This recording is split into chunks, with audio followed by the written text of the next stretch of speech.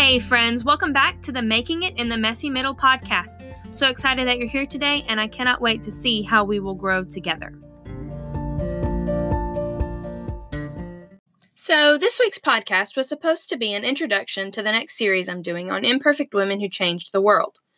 But instead, I want to share a piece of my imperfect life with you. I could write a book. Just like almost anyone, I could write a book about my life and all that I have done and had done to me. But writing books and telling stories takes a type of courage I just haven't found yet. But I found a little courage today on this car ride, and I have something to put out into the world. A part of my story. You see, I was thinking about telling you this. I've wanted to tell you this, but fear gets in the way every time.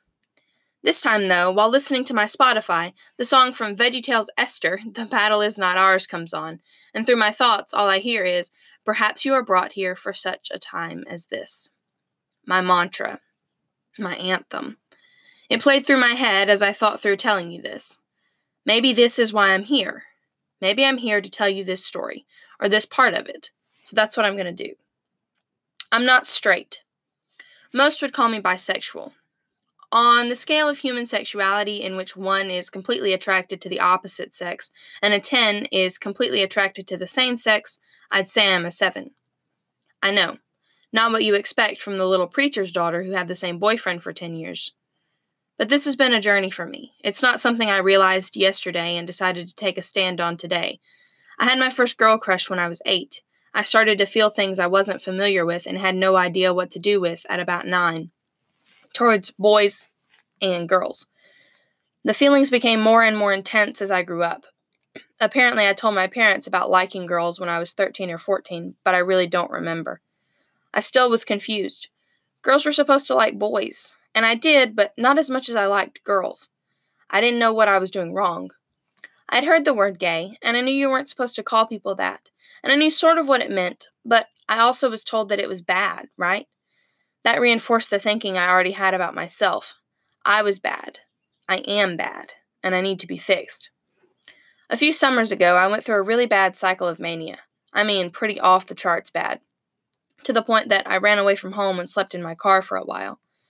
See, I'd seen a movie that seriously reignited the same-sex attraction I'd been suppressing and stuffing inside for years, and all of a sudden, with my newfound knowledge at 19 of what things meant and what right and wrong was, this was honestly even scarier. I was ready to leave the church. I was scared, I was angry, I was confused, and I was curious. What did this mean? What did I need to do? After watching this movie, at around midnight that night, I went for a walk, in tears, angry, scared, lonely, confused, curious. I messaged someone close to me, begging them to call, but no response.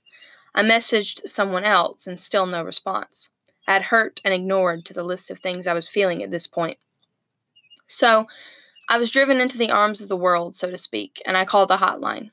I just remember wishing there was a hotline that was Church of Christ based, but not being able to find one and thinking I'd create one day.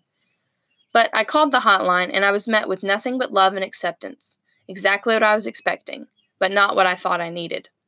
I argued with the crisis worker about biblical truth, wondering how God would ever love me, and scared he was going to strike me down simply for having this conversation, and ended up feeling even more scared, angry, lonely, confused, curious, hurt, and ignored than before.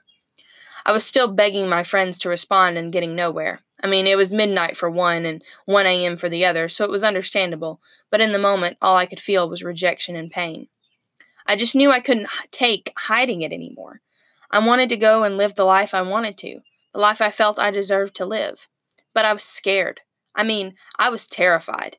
Terrified that the second I told God, "See ya," he'd send me straight down. I know, there are affirming churches, but that has never been what I've believed, and that isn't what I believe the Bible to say. And all the searching I've done has never led me to another conclusion. And trust me, I have searched. I have read the affirming books. I have looked at the Greek. I have done the searching. I want this to be quote-unquote Bible legal just as much as anyone can. I've fallen crazy in love with a girl only to have to pull completely back because of my belief system, and that is crazy hard. But I can't do it.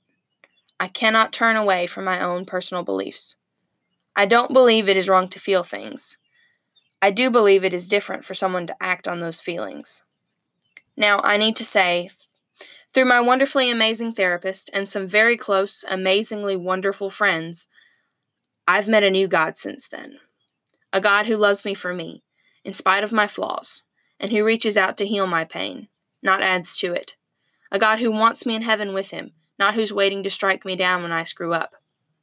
I came to realize that the God I shouted at for letting me feel things that I couldn't act on was the same God who was there for me when I was little and in pain.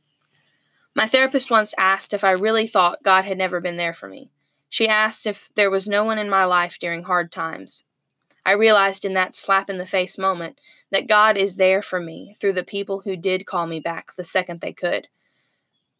That God loves me through the people who showed me nothing but compassion in these hard times. He's the same God who's there for you when you fall down. He loves us when we struggle and just asks that we turn back to him every time. I don't know what I'm trying to do or say, really. I don't know how I'm going to get my point across to everyone I'm trying to reach, or if anyone will even hear this. But I want to make something clear. I know who I am, and I accept myself. Just because I choose not to act on my feelings towards women does not mean that I don't love myself and who I am. That was hard to say 2 years ago. Shoot, that was hard to say 2 months ago. I don't think I ever even said it, but I can say it now, with tears stinging my eyes. So to you, the one who hates homosexuals, I say, I love you. Now you love more. Show more grace. Extend a hand. To you, the one who is out in the open living their life, I don't agree with you. I love you. And I'm happy that you are happy. And you are always welcome back. To the affirmer, I say, I don't agree with you. I love you. And I am proud of you for loving and sticking up for the little guy. To you, the ones who knew my secret and loved me through the hurting and the doubting and still treat me the exact same, I say, you are my lifeblood. You keep me going. I love you more than I can ever even say. Thank you for showing God through your actions. I am who I am. I feel how I feel. I am still the same Caitlin. You just know me a little bit better now. I still love you the same, and all I'm asking is that you return the favor. Keep on, guys.